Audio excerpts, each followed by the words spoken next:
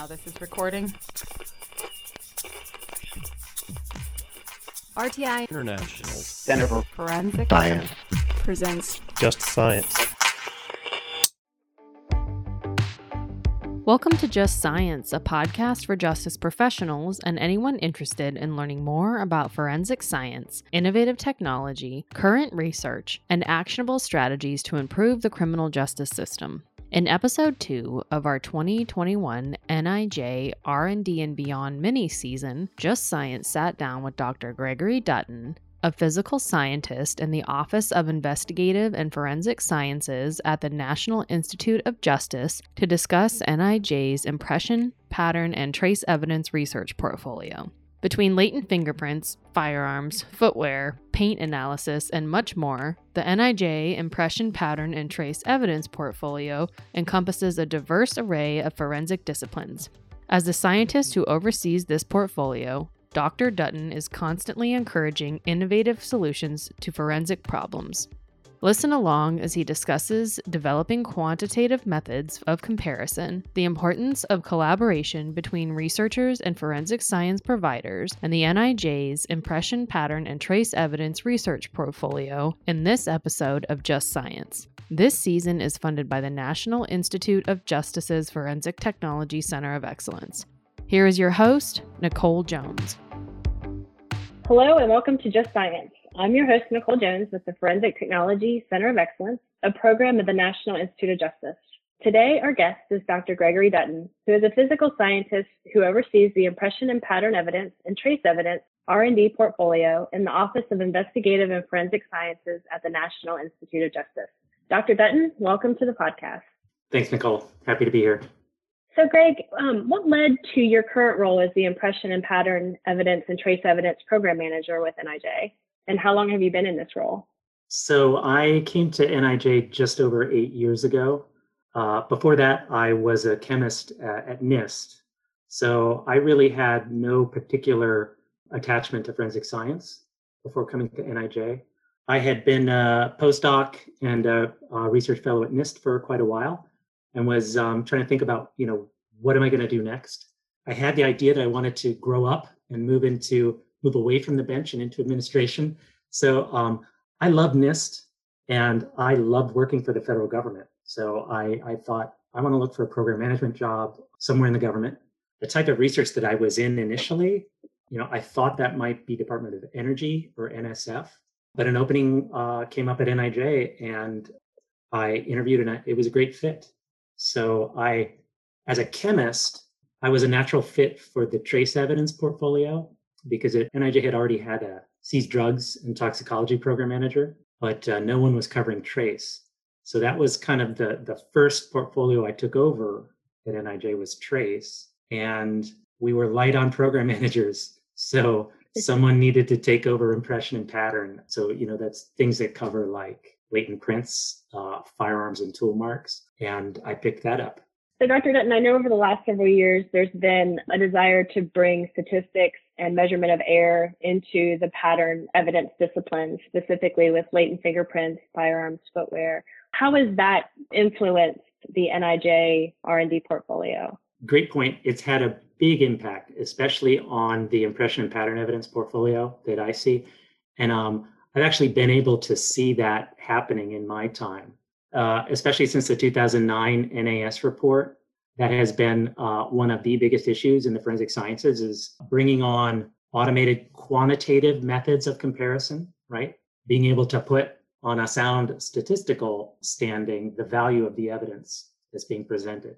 When I came on in 2013, I was still able to see a little bit of the struggle within some of the fields over this issue.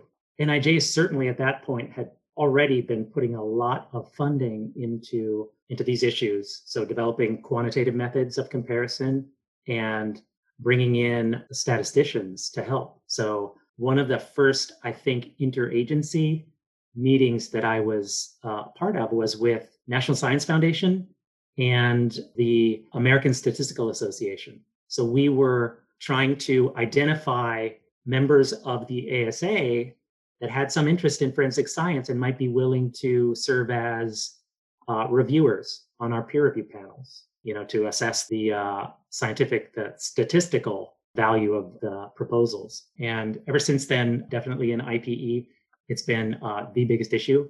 And I actually can think of some of the first statisticians that we engaged with the ASA. They served as reviewers. One of them is a PI on some of our research grants now. So that's really paid off. So Greg, along the same lines, I know, there's been researchers like Dr. Busey doing work on expansion of conclusion scales from 3-point conclusion to 5-point conclusion. Do you see an increase in that type of research moving forward? Yeah, that's the perfect follow-on to what we were talking about before. So, forensic science is interesting. So, there are a lot of parallels to, say, medicine and the health sciences, where you're trying to look at the information that you have and then come to a conclusion, right? Make a decision, right? So in health, it's like, can we identify the problem, make a diagnosis, and then identify the best course of action, right? So there are some parallels. And so bringing in people like Tom Busey, who have a lot of experience in this sort of cognitive science decision-making analysis has been really important, because it's the nature of forensic science that evidence is always going to be presented by a human examiner in court. That's not going to change for a long time. We can put a lot of effort, and it's important to put a lot of effort into developing these automated methods to help the examiner, but it's always going to be a human who comes to a conclusion and then defends that. It's interesting, you talk about the conclusion scales. I know that in Europe, where they tend to have centralized court systems, they've already moved toward standardized conclusion scales, I think actually across a lot of their forensic disciplines. And they've tied those to specific statistical thresholds. So they'll calculate a likelihood ratio, and then they'll tie that to a conclusion scale conclusion. We don't have that yet, and I don't know that we ever will or that we should, but some degree of scrutiny over the value of the conclusion scales and how well that can be communicated to a jury is very important. And some degree of standardization of that is needed. A lot of that is underway. Generally, the NIST OSAC is the place where a lot of that is really happening, and I think appropriately so, because, obviously anything to do with standards is rightly in their purview. But we certainly have done our part to help fund research that can help, the community address those questions. One of the other great advances in impression and pattern evidence over the last several years has really been fueled by NIJ's investment in 3D imaging for firearms examination, especially the work that Ryan Lillian has been doing and others. The FBI has the technology working group on 3-dimensional tool mark technologies that's helping other agencies adopt that technology. What are some of the barriers that you see or you have heard as far as adopting optical topography and other 3D imaging technologies for firearms examination? So 3D imaging for firearms and tool marks is a really great example of a forensic discipline incorporating new technology and moving forward. So it's a great example, but it's at an interesting point where you mentioned the 3D2T technology working group, which brings together the practitioners and researchers to try to iron out standards for incorporating the technology. Everyone knows that 3D imaging for firearms is the way to go for reliable firearms examination, but most firearms and tool marks units don't have the technology yet. So they don't have the instruments yet. It's key.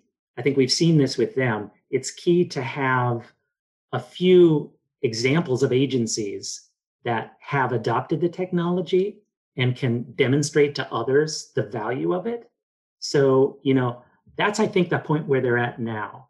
You've got a few that are using it, but in order for others to adopt it, they're going to have to see that example and then somehow get the funding to put it in their units. And that funding may be the biggest threshold at this point. I've found it really fascinating to see this happen just at my time in NIJ. You mentioned Ryan Lillian at Cadre Research. He's had a string of NIJ grants, which were really important to keep him working on the topic.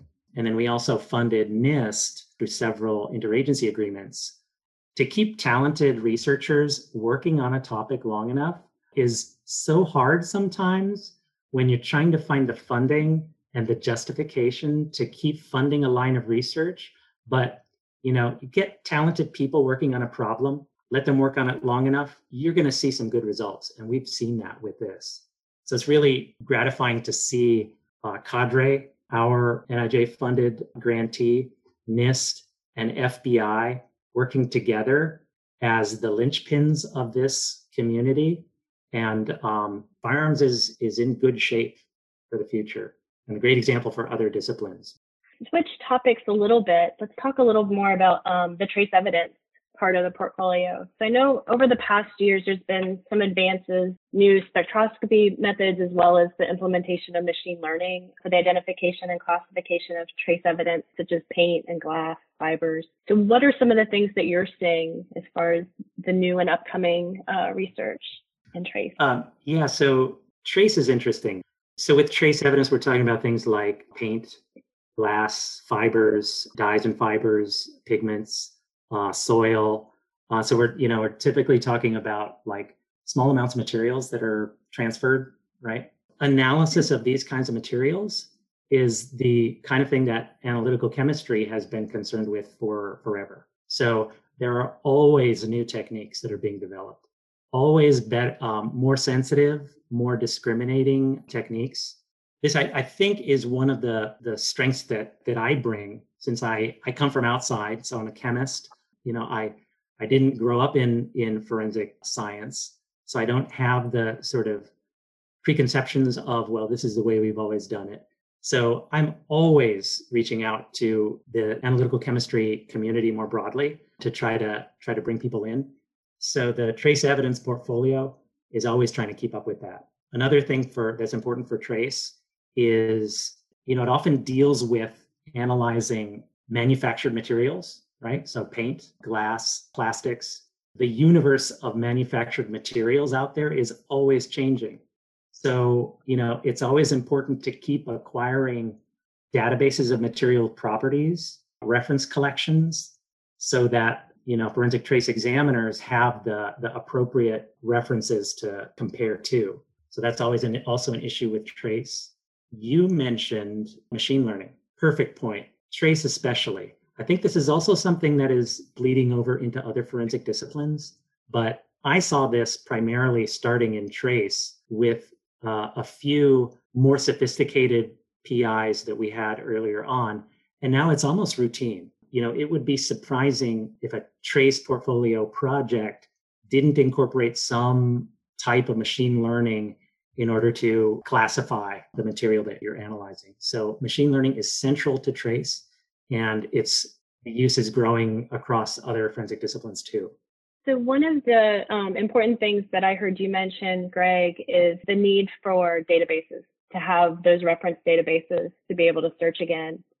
I know one thing that always comes up, at the end of a research project, when the funding goes away, how do you sustain those databases? What do you think is the long-term solution to being able to sustain some of those reference databases? Yeah, that is a tough issue, and we certainly haven't solved it. So the best cases of those are when the grantees themselves put an effort toward developing the infrastructure to keep those databases hosted. We've got some, University of Central Florida has continued to host a number of the databases that they've developed under our R&D projects. And that's an excellent example. We always want the public to have access to the information that our grants produce, but we don't have infrastructure ourselves to keep hosting that information. So, NIJ can't host the database. Where's it going to go? So either the grantee puts the effort and money into keeping that up, or, depending on the field of study, there are certain fields that they have their own databases. So for sequencing data in biology, the federal government has developed, these big databases, GenBank, other databases to keep that for the community. And so for our researchers, it's more a matter of, uploading it and coding it properly so that someone can come in and find it later and know that that's what they were looking for. It's becoming more of an issue. Across the federal government, there's a drive toward open data. And I think some of the larger agencies have or will soon be requiring the availability of data to the general public. Often for things like this, the smaller agencies are exempted initially, so that might happen for us, but it's an issue that we're going to have to figure out. So speaking of sequencing technologies, I know some great advances in genomic sequencing technologies, and there's recently been a lot of interest in profiling the human trace microbiome as an emerging tool for forensic applications. The NIH funded the Human Microbiome Project, which has also significantly improved the scientific and public recognition of the vital importance of the ecology and the importance of the composition of an individual's microbiome, and revealing details about that individual's lifestyle and the possibility of its use as new trace evidence. Has NIJ seen an increase in research applications focused on the use of human microbiome as a forensic tool? That's a great example. I'm glad you mentioned it, of science advancing, in other fields that then can be folded back and used, for forensic purposes. So there was so much done. So, the Human Genome Project, a lot of that really sparked a lot of innovation in forensic DNA. Microbiome initiative from years ago really sparked a lot of research, mostly in health sciences. But, we funded, I want to say starting in maybe 2014, 2015, we were able to fund a cluster of projects related to trace microbiome, right? So here we're talking about, say someone handles an object, maybe you don't get any useful prints. Maybe you do get some prints, but you get no hits from APHIS. You could swab that for human DNA. But again, you might search that profile in CODIS, but maybe you don't get a hit. What could you potentially learn from that evidence that could help an investigation? So you might not have an easy hit to an individual, but can you take that evidence and try to learn something about the characteristics of the person that may have touched that, if it's a suspect or a victim or whatever you're looking at? One of the ideas there was, can we take that evidence and analyze the microbiome?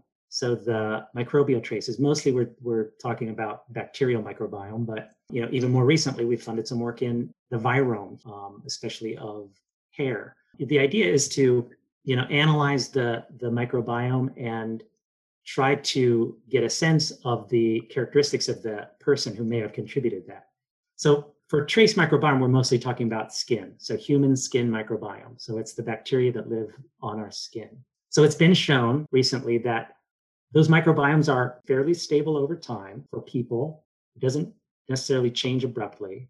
The characteristics are tied to aspects about you that may be significant, right? So sex, age, lifestyle, things like what your diet, disease state. So things like that. Now, because of that, we had some projects that were pursued by some leading microbiome researchers who were, they had demonstrated some of these things, the stability of the human microbiome. And they thought, okay, if that's true, can we see if there's some value of this for forensic questions? So if we have that touched object, could we infer something about the person? We funded a few projects on this, and the results are interesting. So I think they demonstrate that there is potential for forensic use, but they're limited. So for one thing, one of the biggest challenges is you need to collect this evidence and freeze it very quickly because the microbiome evolves on a surface. So you need to collect it fast and preserve it fast.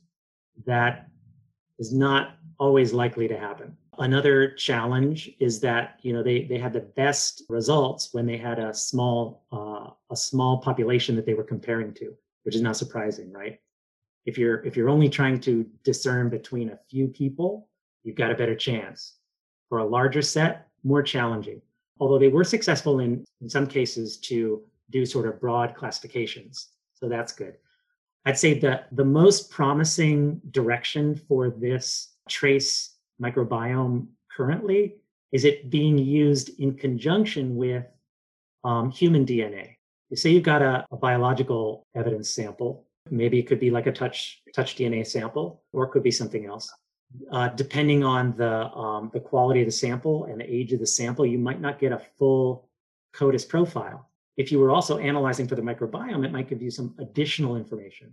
So I think the biggest value for trace microbiome now is kind of in conjunction with human DNA analysis. No, that makes perfect sense. So I know, over the past several years, NIJ has conducted outreach to the broader scientific community to connect researchers whose work has a nexus with forensic science. And, we just talked a little bit about the researchers in microbiome, as well as people like Tom Busey, who are researchers in human cognition at outside of forensics even, that are applying their research to forensic science problems. Do you find that the broader scientific community has an interest in the challenges of forensic science? I think generally they do have an interest. So in the broader sciences, they always want to, explore how they can use their science, to make an impact. Forensic science, it's clear that they're making a direct contribution, I think, to society. So a lot of the challenge, I think, is in showing them how they could apply their expertise and their science to forensic problems. For people who are sort of further afield and outside of typical engagement with forensic science, it's more a matter of just showing them what the current issues are that we're facing and giving them a chance to see if there's something they can contribute, because often they might not necessarily know. Typically, researchers in the physical sciences and life sciences, their primary concern is often the fundamental research that's typically the biggest focus of their lab. Often if we engage with them and get them interested in, doing some forensic science, it'll be maybe as a second line of applied research, which is great, right? If we can get them engaged in that, but it's not necessarily the thing that they are out there looking for. So we have to maybe help them find it. Another big avenue that we have engaged in recent years, past 5 years, has been PittCon. So the Pittsburgh conference is a big analytical chemistry and spectroscopy conference. And we have used that. So we've organized an NIJ Forensic Science Symposium at PittCon for the past 5 years, and sort of for two reasons. One, we want to use it as an avenue for our funded researchers to present their research to an audience of their peers, basically. And we also like to use it as an opportunity to kind of pitch our programs and show other researchers who would be attending there the kind of work that we fund, and give them a chance to see that it's the type of research that they also are doing and they could easily do. So it's a bit of a pitch for our programs as well. So as part of your outreach efforts to engage the broader scientific community, do you and how do you foster collaboration between the researchers on a broader scale and the forensic science service providers? That's a good question. That can be tough. NIJ, we're well positioned to help do that, but we can't do it all by ourselves. We're certainly lucky in that we have a foot in both camps, right? The research community and practitioners.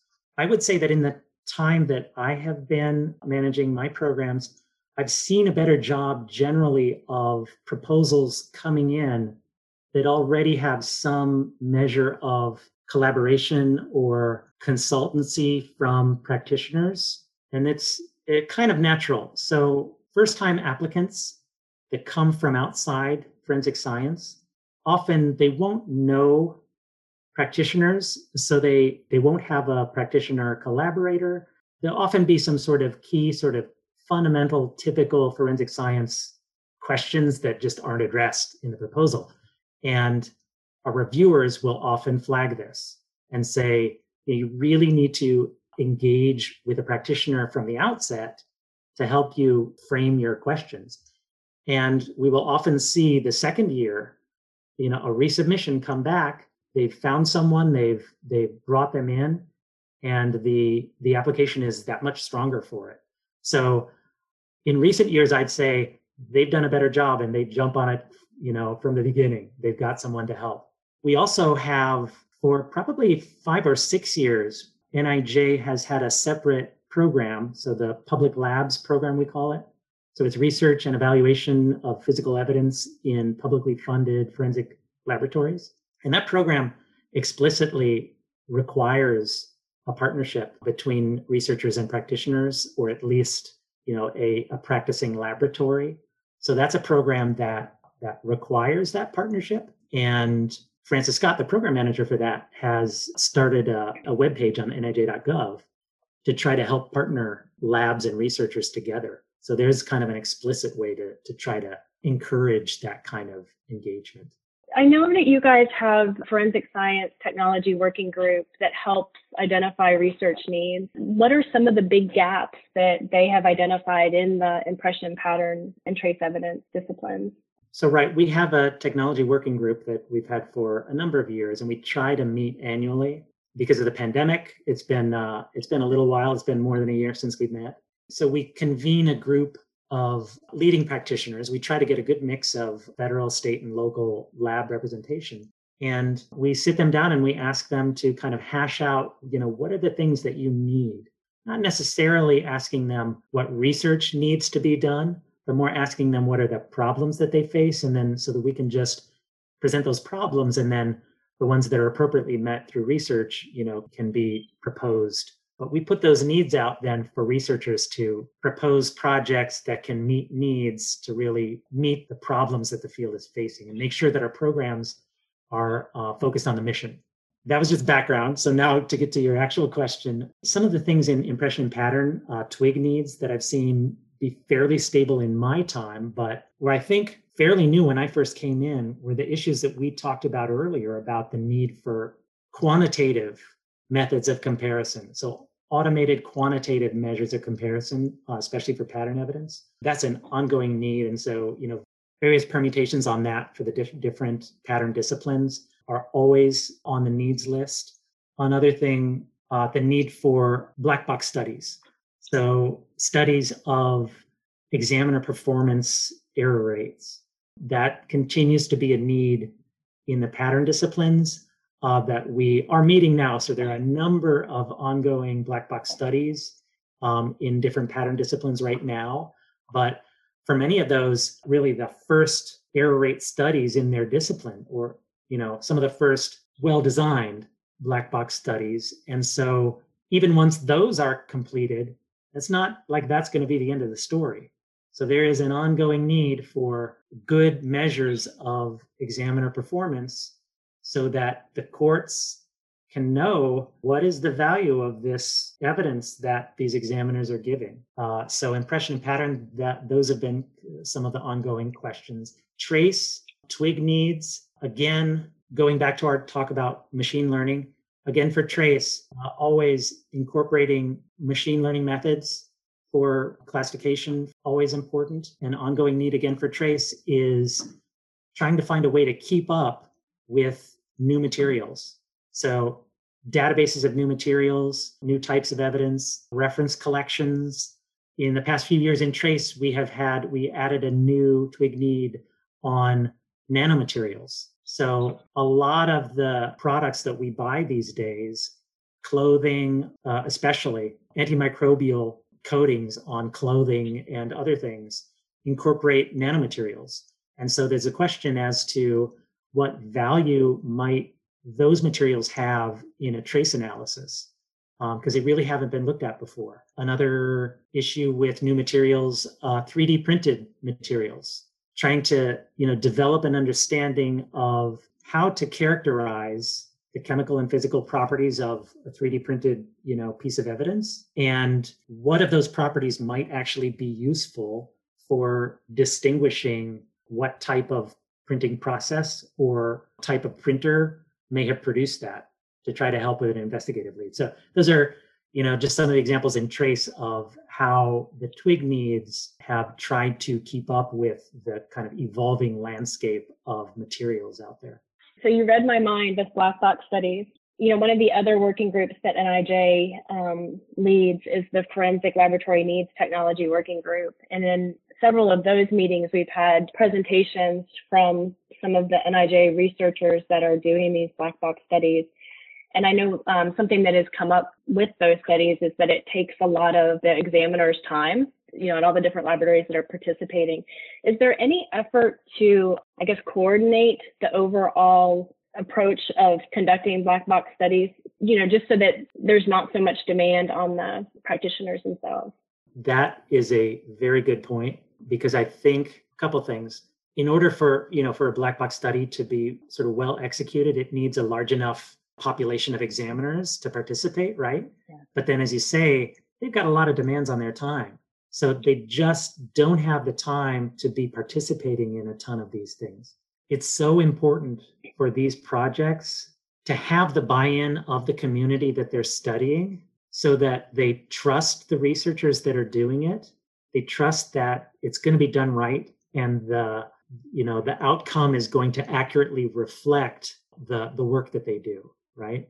They all know, I think, by this time that there's a need for this type of work, right? No field has a zero error rate. They know that. They just want to make sure that their discipline is kind of properly seen, in a realistic light. Because of that, I think they do kind of have a motivation to participate, but they have a fatigue from participating in too many of these things, right? So it's actually, in that respect, it's probably important that there aren't too many of these studies going on simultaneously. I think, for within a single discipline, you would not want to have more than one of these studies going on at the same time or right on the heels of each other. There's a reason to not fund them simultaneously, maybe, just in order to get good participation from the field. But having said that, there definitely is value in replication. So, like I said before, there's no one error rate study that's going to be the end of the story for any discipline. Even for the ones that, like latent prints, that, was the first really good example of a well-executed black box study. That's not the end of the story, right? Every study has its limitations. I think, they might make some changes in how they would execute it now if they did it again. No single error rate is going to be the end of the story. So we will see more of these studies go on, I think. It's going to be most interesting to see the ones that are new for the fields that have not experienced them yet. So, for example, bloodstain pattern analysis has a study that has ended, and the results will be coming out soon. I think there's a handwriting one that is going to be coming out soon, some more firearms ones. So it's really going to be exciting to see these, but there will be an ongoing need for more studies like this. So I know another area that's been widely used in the UK that seems to be gaining traction in the United States is the use of footwear as forensic evidence. We've had several invited speakers at the Flintwig meetings, including Jacqueline Spear, Leslie Hammer, who presented on the footwear black box study, as well as Brian McVicker and John Grassel, who presented on the FBI footwear database.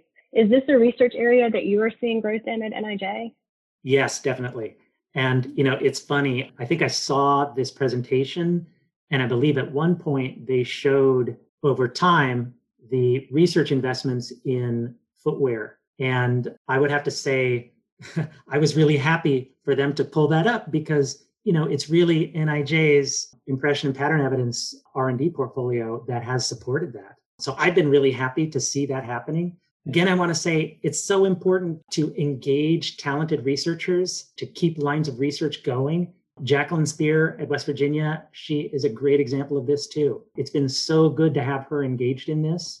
I'm glad you mentioned footwear. So footwear is a bit behind certainly firearms and tool marks in incorporation of new technology, certainly things like, the error rate studies. And footwear will be interesting to watch in the coming years. So you mentioned that the UK has been way ahead in making use of footwear evidence for a couple of reasons, right?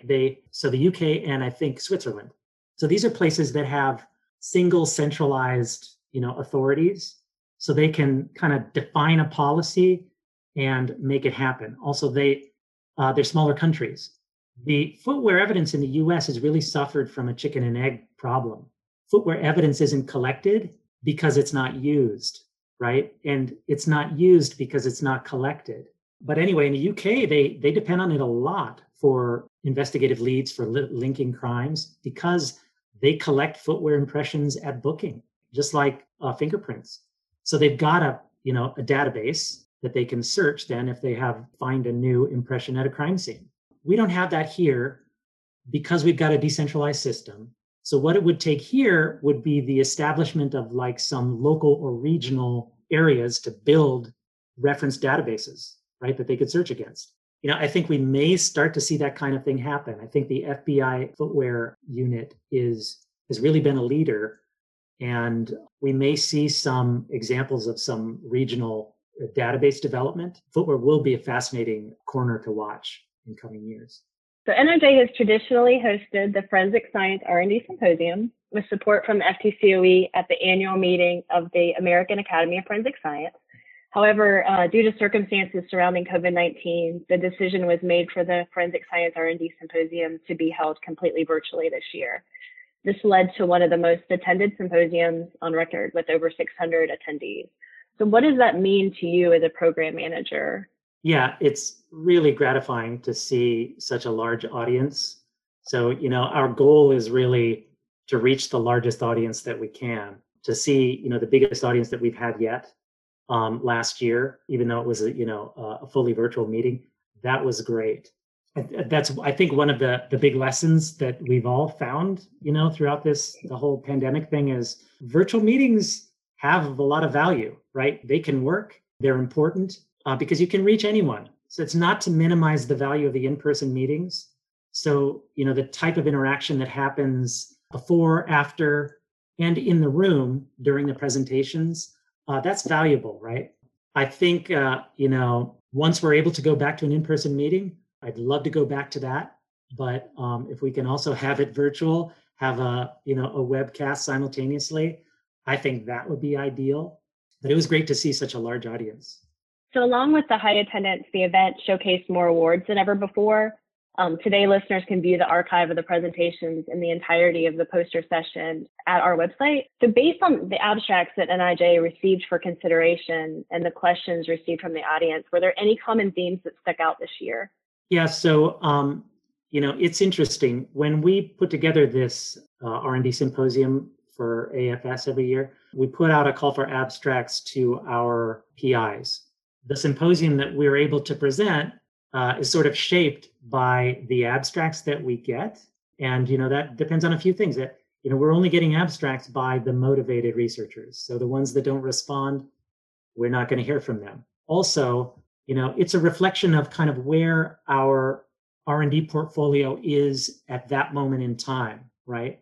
So we typically try to highlight the projects that are recently ended or almost ending, that have kind of a pretty much complete story to tell, or relatively complete. So that also kind of limits the number of the scope of the talks that we might hear. We also try to often shape kind of a theme. We recently added a new forensic biology program manager, but before that I was kind of covering that. Off the top of my head, I can recall that one of the themes of the forensic biology part of the symposium ended up being touch DNA, also body fluid ID. So we just happened to have several projects in those common areas that are right at the right time to present their work. So I know we're running near the end of our time together. Are there any final thoughts that you'd like to share with our listeners? I want to thank you for reaching out to us and doing a session on our R&D program. I've listened to, some of the podcasts along the way, and it's, they've been great. And I am really happy for us to have the opportunity to talk about what we do. So thank you. Well, thanks, Greg. Well, that's all that I have for today and all the time that we have left. So I'd like to thank our guest, Dr. Greg Dutton, for sitting down with Just Science to discuss his NIJ R&D portfolio. Thank you, Greg. Thanks, Nicole. I'd also like to thank you, the listener, for tuning in today. If you enjoyed today's conversation, be sure to like and follow Just Science on your podcast platform of choice. For more information on today's topics and resources in the forensic field, visit forensiccoe.org. Also, please follow the Forensic Technology Center of Excellence on Facebook, Twitter, and LinkedIn, or sign up for our newsletter for release dates on resources. So I'm Nicole Jones, and this has been another episode of Just Science.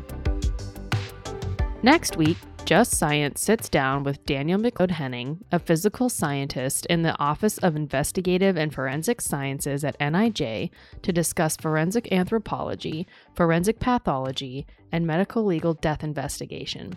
Opinions or points of views expressed in this podcast represent a consensus of the authors and do not necessarily represent the official position or policies of its funding.